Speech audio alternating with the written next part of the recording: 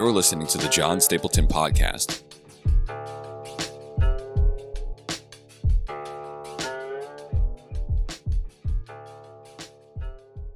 Do the stories in the Bible read like fact or fiction, and why? And I if you can, with just what's in your mental library, if you have happened to read other books from antiquity, maybe try to compare the Bible to those. Yeah. Because I think often what we do is we take the Bible and we take the Bible and we're like, well, it doesn't read like a modern book, and it's so old, and it's just different. So I don't think it's fair to judge the Bible on modern standards. Yeah. We kind of have to judge it we have to judge it with its peers. So Yeah. do you have anything like that? Yeah. So on a grassroots level, I want to be really careful here because this is kind of tricky. On a grassroots level, though, I think your question, does the Bible read like fact or fiction? I think it depends on whoever's reading it. And it also depends on what kind of principles you're coming to the text with. What's your hermeneutic behind the text? Because an agnostic can read it and think something totally different than what an evangelical scholar would think. And it's because of what they come to the text with. But yet again, so it depends on who's reading it. That's a very vague, very broad answer. But yet again, obviously the Bible is a different type of book than a normal book. It's not just a book. It's, it's got two authors. Very interesting way that works out. But it's got a divine author, which means it's literature of the highest quality that we have on earth. So yeah, I would say it depends on who's reading it. But yeah, you said that we shouldn't read scripture with a modern lens and appropriate that on scripture itself. We should read it with its peers. And yeah, I've done research on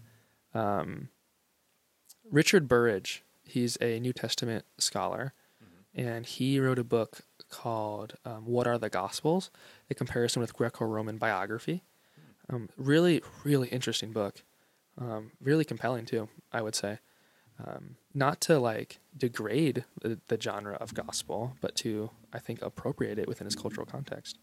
He writes a really thick, really big book on the comparison of Greco-Roman biography around within 500 years either side of the gospel accounts. Like he compares Plutarch. He wrote biographies of ancient people. There's a lot of striking familial resemblances. This is what scholars call them, the familial resemblances between literature. So there's that, which I think is great, and it's really new. It's relatively new. And there's also William Lane Craig. He wrote a book called In the Quest of the Historical Adam. Really new, 2021, really new. He's a Christian philosopher, and he specifically takes this, and we're on the topic of fact and fiction, and I think Genesis 1 through 11 is this area of so much debate, because it's such a unique part of Scripture, just like Job is.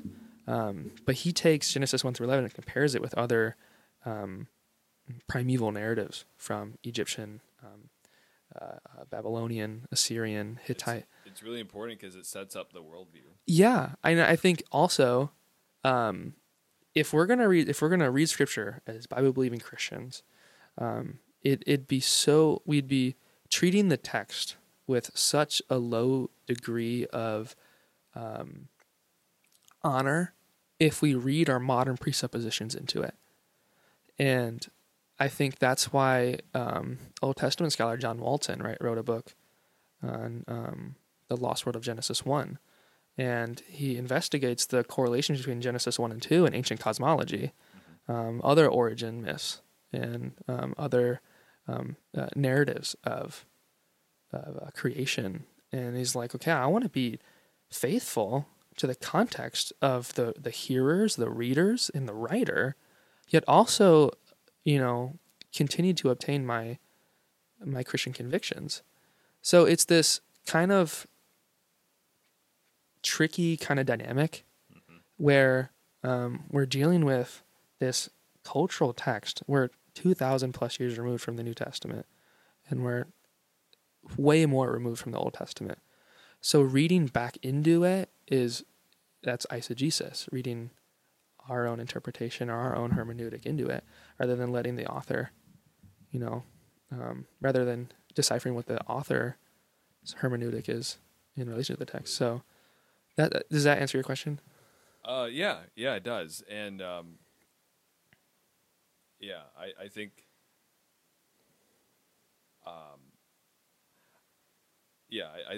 I think the reader is definitely important. I do want to add something to that though. Like it's amazing how many details the Bible has in, let's just say, the narratives. Right? Mm-hmm. There's lots of allegory in there, admittedly, but there are lots of stories. Like one thing that's surprising me about what I'm reading in the Quran is it's not a cohesive story.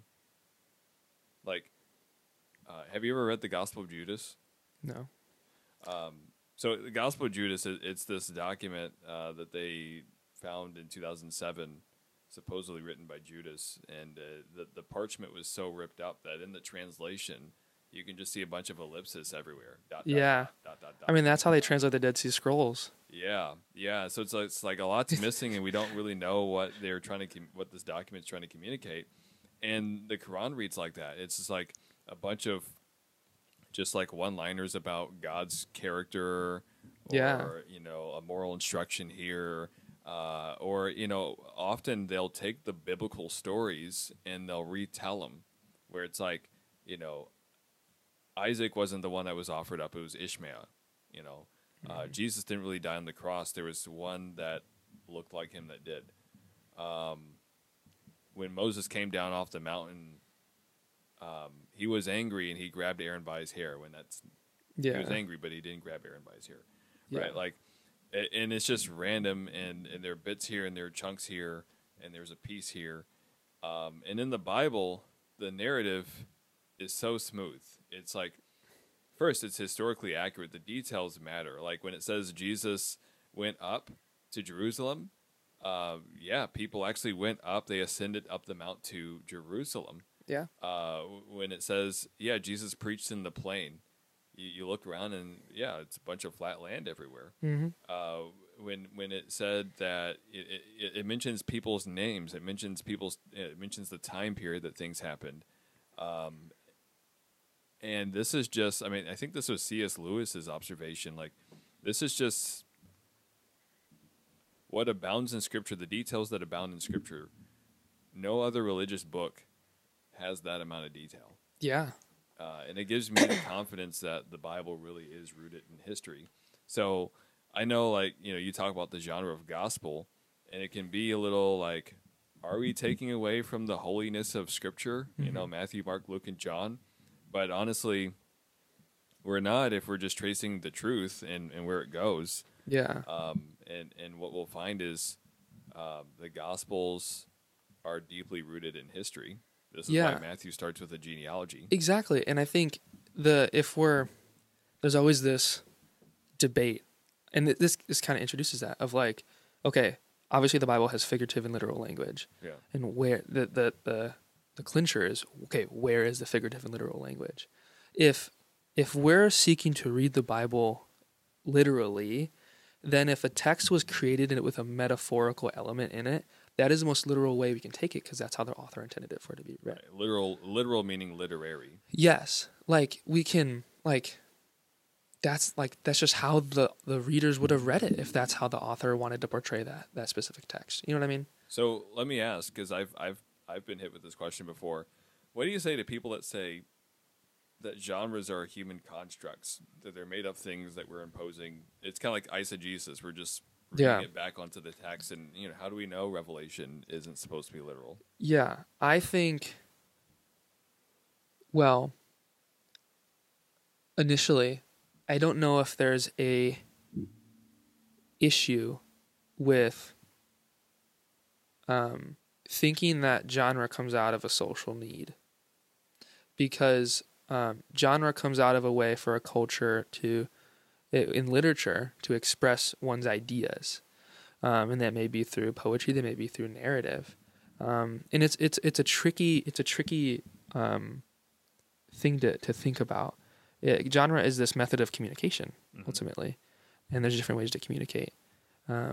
So out of that social need, I believe it actually appropriates it in its social context, because if literature is created within a social context, within culture, for other people to read and for other people to express their ideas, then it's a social element, if that makes sense, in literature. Does that make sense? Yeah.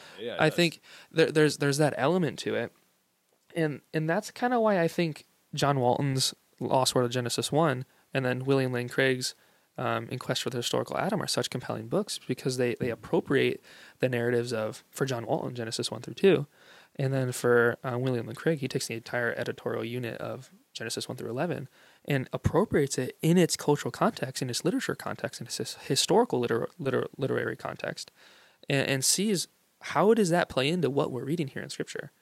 So I think it's not that we're trying to subtract the literature from it, the context from what it was written in, because then we're bringing it into our modern lens. Does that make sense? So I like to, again, that's just merely a thought or a notion. So I think opening the floor for discussion would be welcomed. Yeah. I mean, I think it's fascinating. And thank you. I think that answer is brilliant. I just think it's funny how, there's some people, like the flat earth people, like they'll read Isaiah and they'll be like, well, Isaiah is not poetry. Yeah. So when it says the four corners of the earth, God, it's literally talking about a plane of land. The whole earth is just like flat. And it's like, well, but that's what you're doing right now by assuming this phrase has a plain literal meaning instead of a plain figurative meaning. Like, it's still true, but is this truth being communicated in a plain literal or a plain figurative way? And sometimes the Bible helps us. Like Jesus says, how often I've wanted to gather you together as a hen gathers her chicks under her wings. Yeah. Or in Revelation, John is always saying, I saw something like, it had the appearance of, it resembled, or Daniel, it resembled this. And it's so easy for our Western eyes to read into like, okay, he saw this, instead of he saw it something like this. And I think that's why my archaeology professor and interpreting professor back at CCU said that genre identification impacts biblical interpretation. And I think that's why genre is so important. And I think sometimes it gets overlooked. And that, again, that's why I think John Walton and William Lane Craig are such compelling authors, is because they appropriate it within its cultural context, the literature that we have in front of us. And I think it'd be a disservice for us to neglect that aspect of the biblical canon. Absolutely. And I think I heard someone once say that the reason why the Bible uses a lot of imagery is because as Westerners, like, we want to know stuff. We have linear thinking. This leads to this, leads to this. A plus B equals C. In the Bible, it uses a lot of imagery, and it uses a lot of repetition, or what I like to call recapitulation. Yeah. Like, the Bible doesn't want us to just know some things, but feel some things. Yeah. And images evoke feelings, so that our whole self is wrapped up in the truth.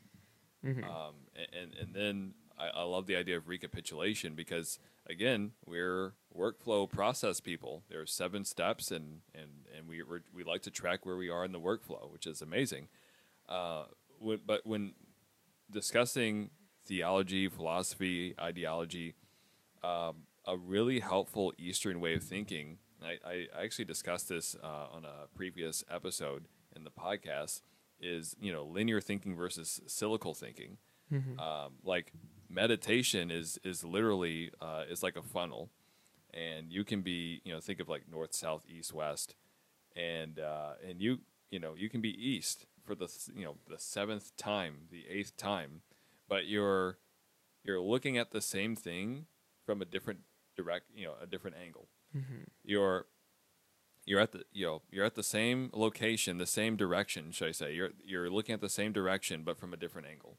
Mm-hmm. And so, us Westerners, we have the tendency to think, well, I already thought about that, so I'm a master of it. I already read a book on that, so I know everything that there is to know about this thing. Yeah. But have you looked at it from this angle? It's not that you're wrong, but there's always more that you can add to your understanding. Yeah, of course. I think it also, yeah, I mean, just the idea of figurative language in general. Like, Jesus uses figurative language. Like, a lot of his parables are, said in... How can I get the people to know what heaven's like when they've never been there? Exactly. It's in figurative language. And we read that and we're like, okay, obviously it's in figurative language. But when it comes to text like Genesis 1 through 11, that's where it gets really muddy and really tricky. And, yeah. So, yeah. Absolutely. But, Genesis 1 through 11, like, it's beautiful because, like, it starts off with the creation story, which, again, when you compare it to other creation stories, it's like God made people not because it was an accident, not as a result of violence or competition, but out of love and beauty and harmony. Yeah, it's definitely an elevated cosmology. Yeah. And, the Bible just has a better story. Like, I know it's not very academic to say that, but, like, it's more compelling. Yeah, it is more compelling, so.